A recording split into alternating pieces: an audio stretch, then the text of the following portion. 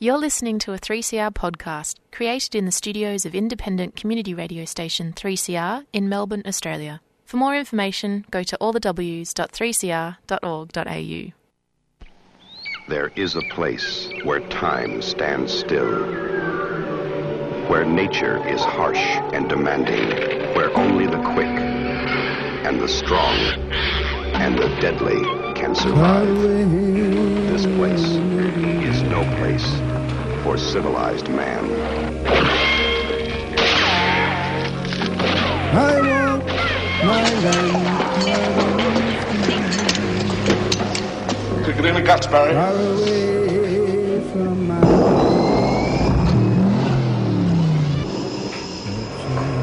All you've got to do now is pass the Australian culture test.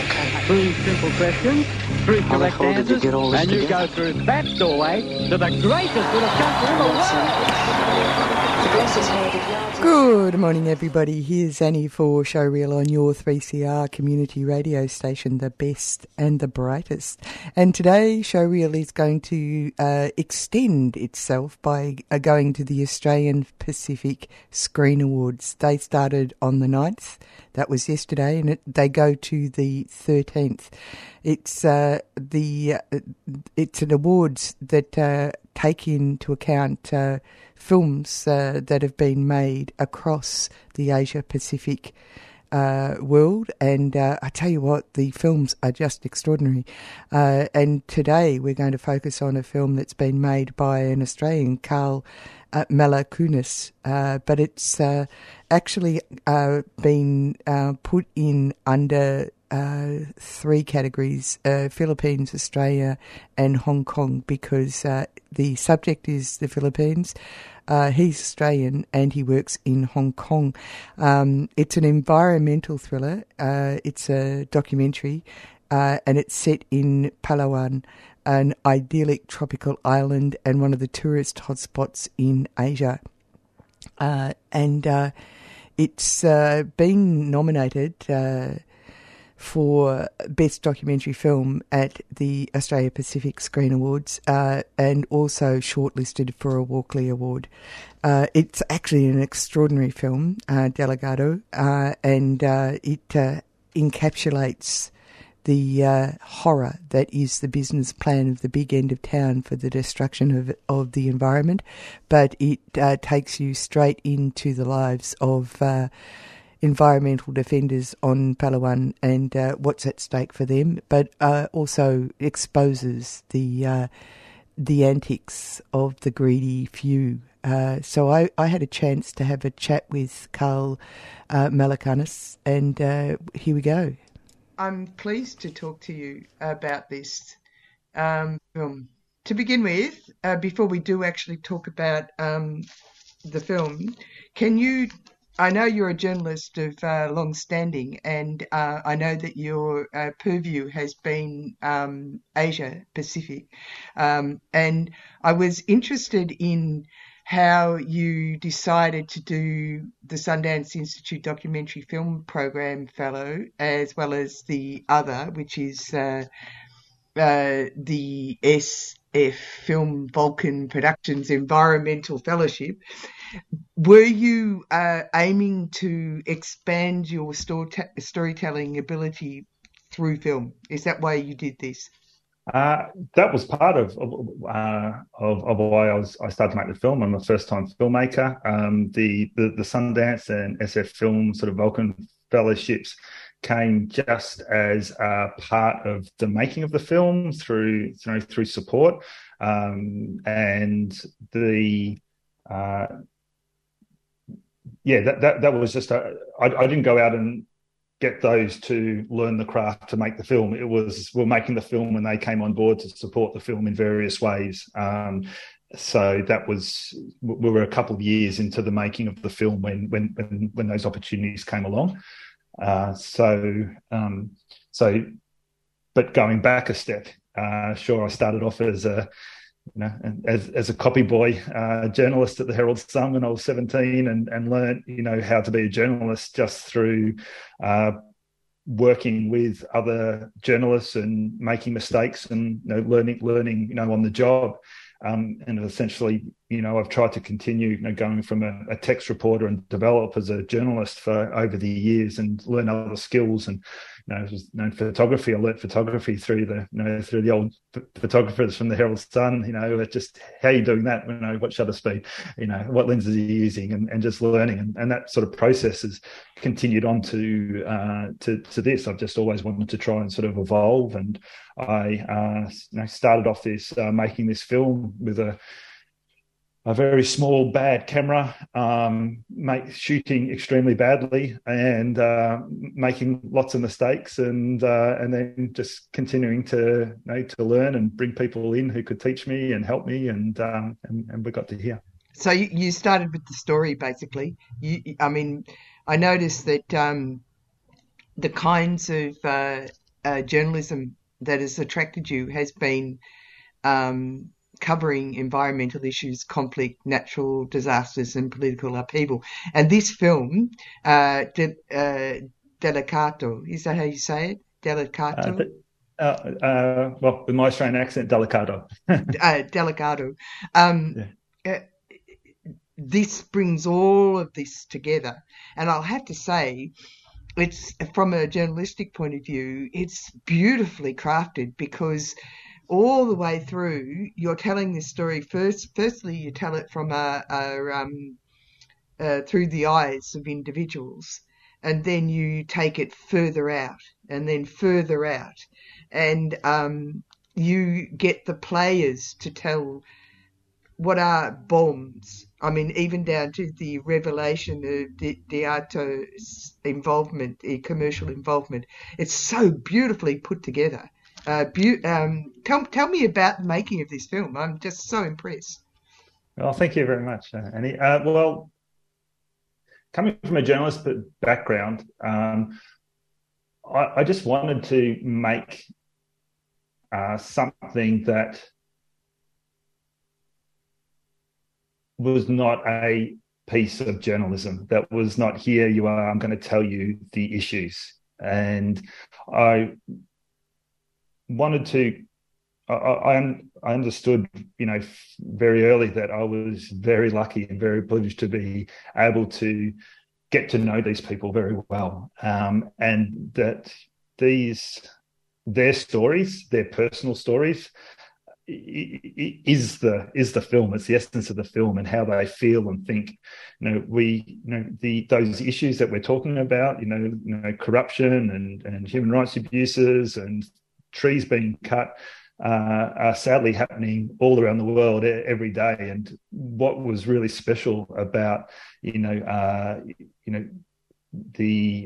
opportunities with this film was to get to know and meet and understand Bobby and Nieves and Tata, and to be able to spend time with them. And I just, every step of the way, I just wanted to be about emotion. I wanted to connect with their lives and tell their story. And ultimately, those issues will come to light. Those very hard, important, issues that we need to know about, we'll learn as we watch the film. But that's not the reason why we're watching the film. We're watching it because we're falling in love with those characters, and we're being, documentaries don't like, as makers, I think, don't like to say entertained. But I wanted to, entertain people as well. I wanted it to be, for people to go in and to be gripped, to watch it and feel that it's a piece of cinema, not just, talking heads coming and telling you what the problem is. Yeah. The bravery of these people. What's at stake. I noticed that you call it an environmental thriller. I love that. So you were framing it as a feature, right? Yes, absolutely. Yeah. And we sort of, I know when we were filming it, you just feel so like, you're on the edge of your seat for these people the whole time. And I wanted that to try and translate into the film. And, you literally do just stop and sort of gasp at their bravery and their courage, and wonder what's going to happen for them, next. And, I wanted to try and get that sense across, when Nieves, she told me, a couple of years beforehand that, informally, she knew she was on the drug list. She'd lost her police powers. The various political players had come and told her, "You're on the drug list." That's how it works in the Philippines. No charges, nothing from police, and no proof. Court proceedings, no proof, nothing like that. And so, when she's on the drug list, she's told, that's her warning to either get out, stand aside, accept the bribes, accept the resorts coming through, or either go to jail or be killed. And so when she told me that, and she said, so what are you going to do? And she goes, "Oh no, I'm going to file my election candidacy again." So you take a breath.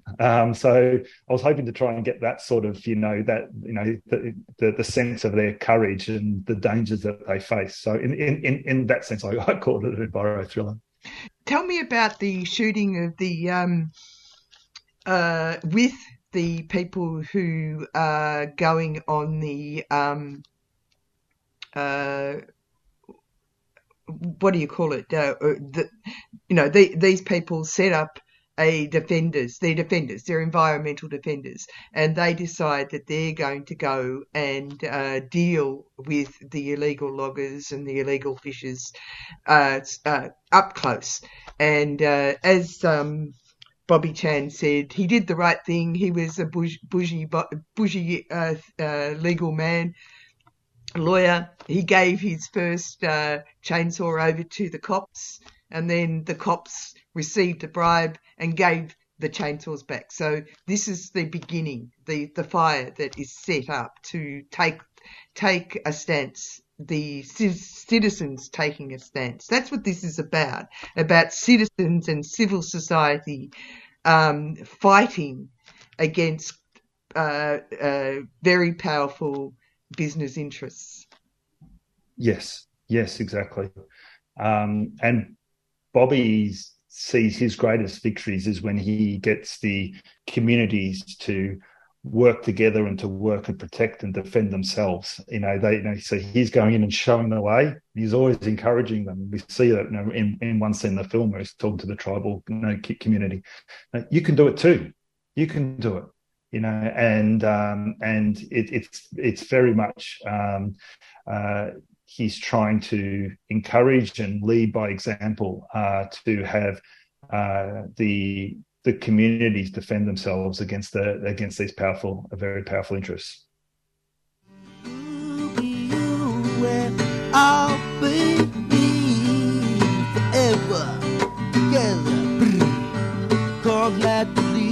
Hi, my name is Bungelini, also known as Robbie Thorpe.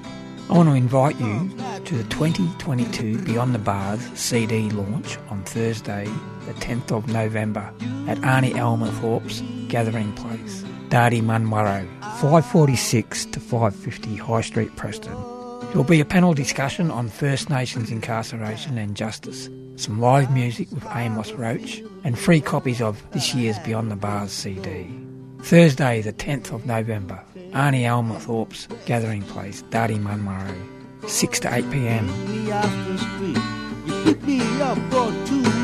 For more information, head to our website 3cr.org.au/Beyond the Bars.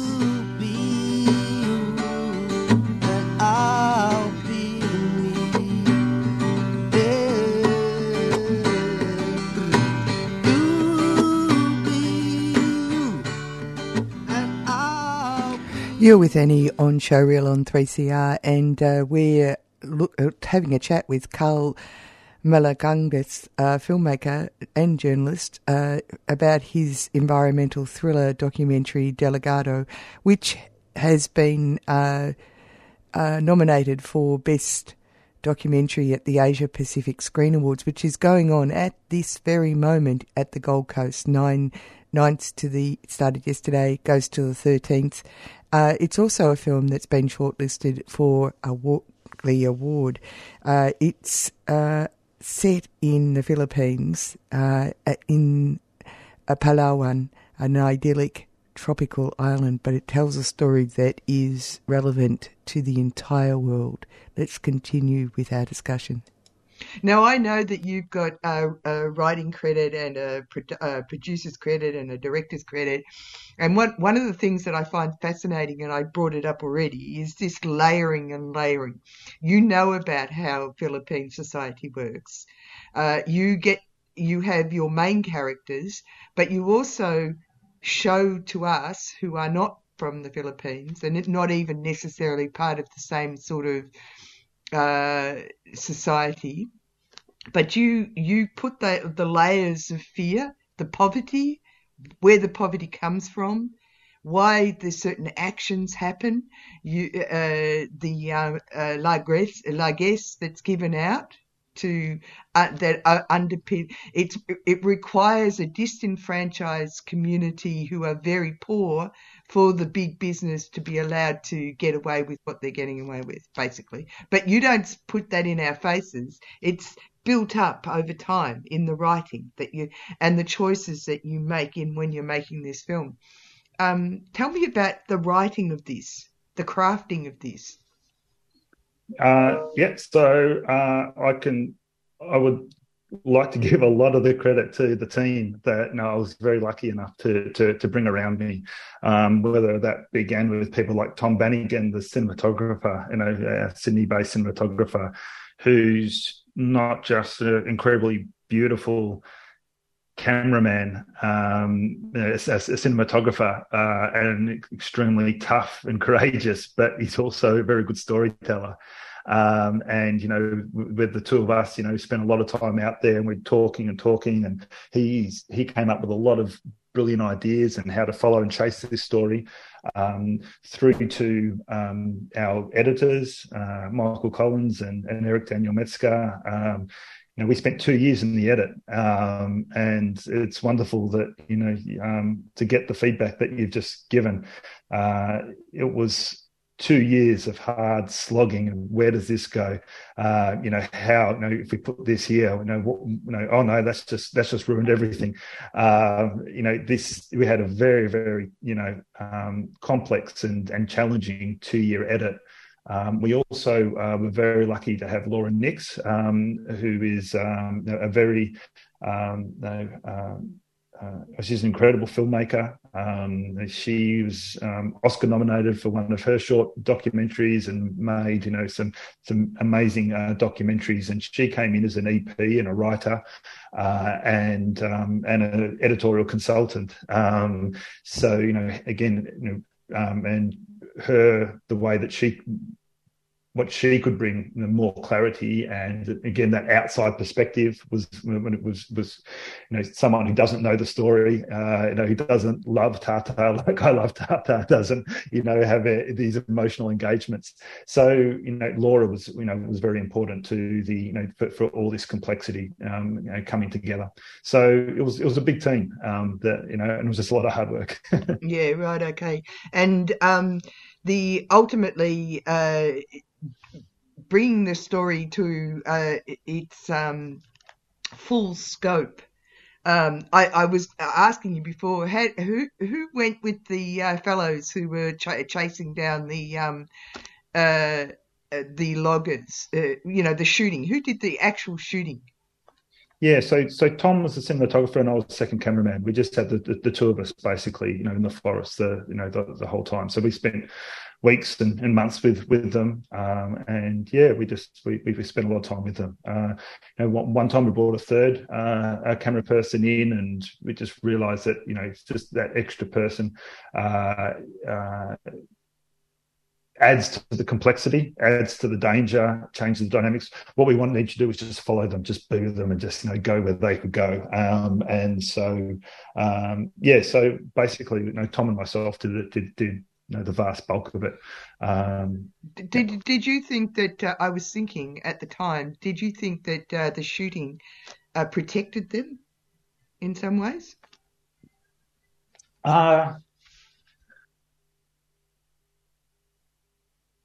Not in the forest.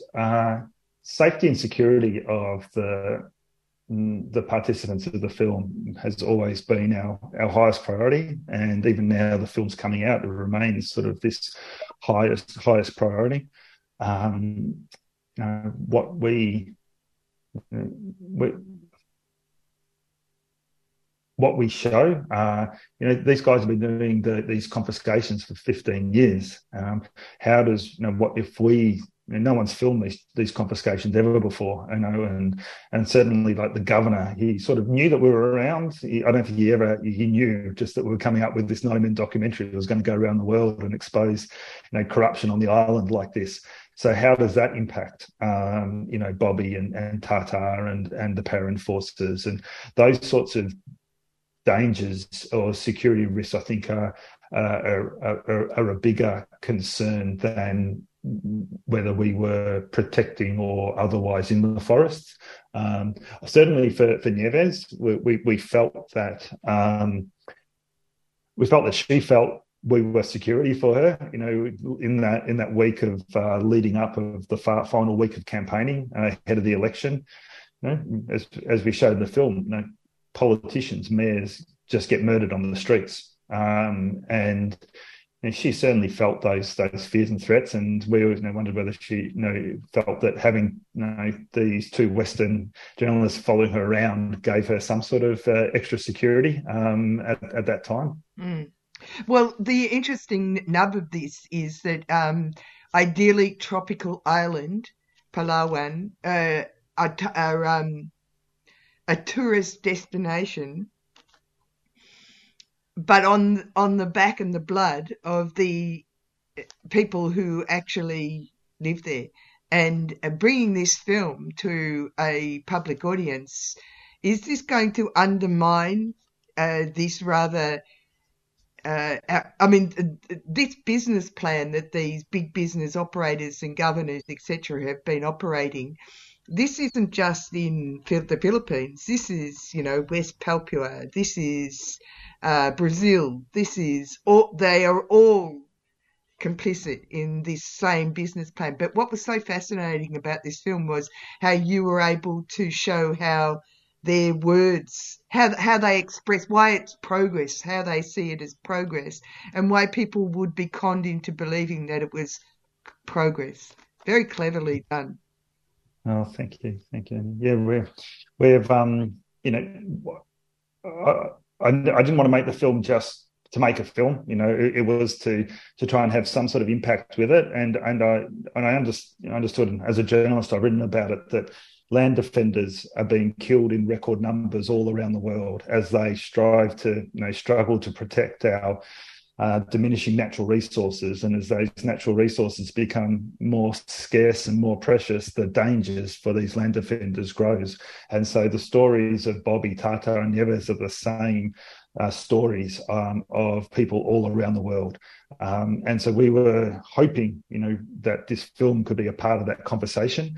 And we're building an impact campaign to defend the defenders and the forests that they protect, and that's got arms of it in Palawan, in the Philippines, and globally. We're working with groups like Climate Reality, Al Gore's Climate Reality, Transparency International, Global Witness, hoping our film can be a part of to further their work in defending land defenders, and also with Filipino groups. We're having community screenings in the Philippines. We had a community screening recently in a very small community in the central Philippines, and their community is fighting to protect their mangroves from being cut down by developers. And so we were able to bring the film, Climate Reality was able to bring the film into them and show them, and it was, it gave them some sort of strength and power. Hey, we're not alone. Other people are fighting these same battles. And so we're going to be trying to get these community screenings happening all around the Philippines, and we've got education toolkits and those sorts of things. So yeah, we're looking to hopefully for this film to have some positive impact to empower and support land defenders. Yeah, but also to take it to the people who think that they're paying money to go to eco-tourist locations, or people who are paying big money from other countries who think it's okay to come and lie on someone's beach, like this. surely. Absolutely, yeah. We would hope and love people to come out of this movie, watch, and then for them to stop and think, and when we're going to this resort, is it to ask other questions if we're going to this holiday island, to ask other questions other than how expensive is the resort, how many stars does it get on TripAdvisor or something, but what's happening in this community where we're going, and will my travels and actions there exacerbate or contribute to either the problems or solutions to where they're going. I know that the film is nominated for the Asia Pacific Screen Forum. How important has that been? Oh, look, it's huge honour, and we're thrilled and excited, and it gives us the opportunities to talk about these issues with people such as yourself, and to expand the messages of the film. Most importantly, it gives more credibility, respect, and strength to Bobby and Tata and Nieves, and all the parent forces. Every sort of award nomination, I think, helps them in some way. It gives them this extra, the discrediting that goes on, and the efforts of the disinformation and the efforts to tear down the credibility of whether it's Bobby, Tata and Nieves or land defenders around the Philippines. It's a huge thing. So these award nominations are a really important part of trying to counter that for them. The other thing is that it strikes me that you're an Australian, you work in Hong Kong, you work for a very big news outfit, which is really interesting, I think. But also you are bringing your knowledge of this region. Australians, as a general rule, go on holiday in places, but pretend that they're apart. Either Western aligned, without any responsibility. It's really great to see that you pull a curtain aside from that there are lots of people who actually believe and feel the issues that we are a part of, which is the Asia Pacific. Thank you very much. That's yeah, that means a lot, and that's definitely something that's driven me for all these years to essentially make this film in my spare time. I've got my day job and family, and it's to be part of these conversations. So thank you very much. Thanks for talking to me. Yeah, and that was director Carl Malakunis, and his film is Delegado. That's DELIKADO. It's been nominated for the Best Documentary at the Asia Pacific Screen Awards, which is going on at the moment in the Gold Coast. It runs to the 13th, and fantastic films. You should go online and check out the films that are being looked at in that award, and also it's been shortlisted for a Walkley Award. Coming up next is Published or Not. You'll hear from me next week. We'll hear now a bit of music from Little Birdie, After Dark.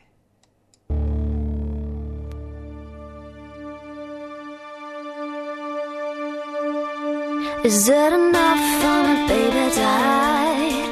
Is it enough for me, baby, to hold you down? I got a feeling that you want me tonight. And I'm certain that I kissed you tonight, with the tall, tall buildings and dim street light. I got a feeling that I had you tonight. So come on out, baby, come on out. So I'll leave you lying on the floor with this other girl I think you know. Don't you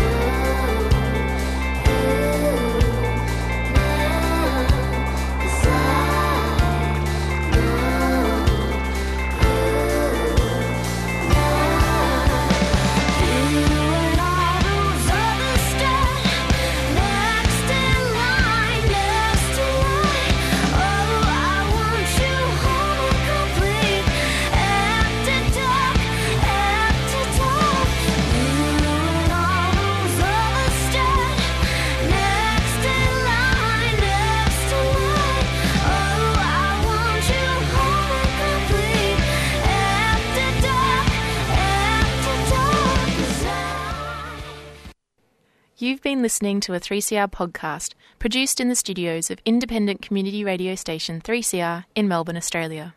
For more information, go to allthews.3cr.org.au.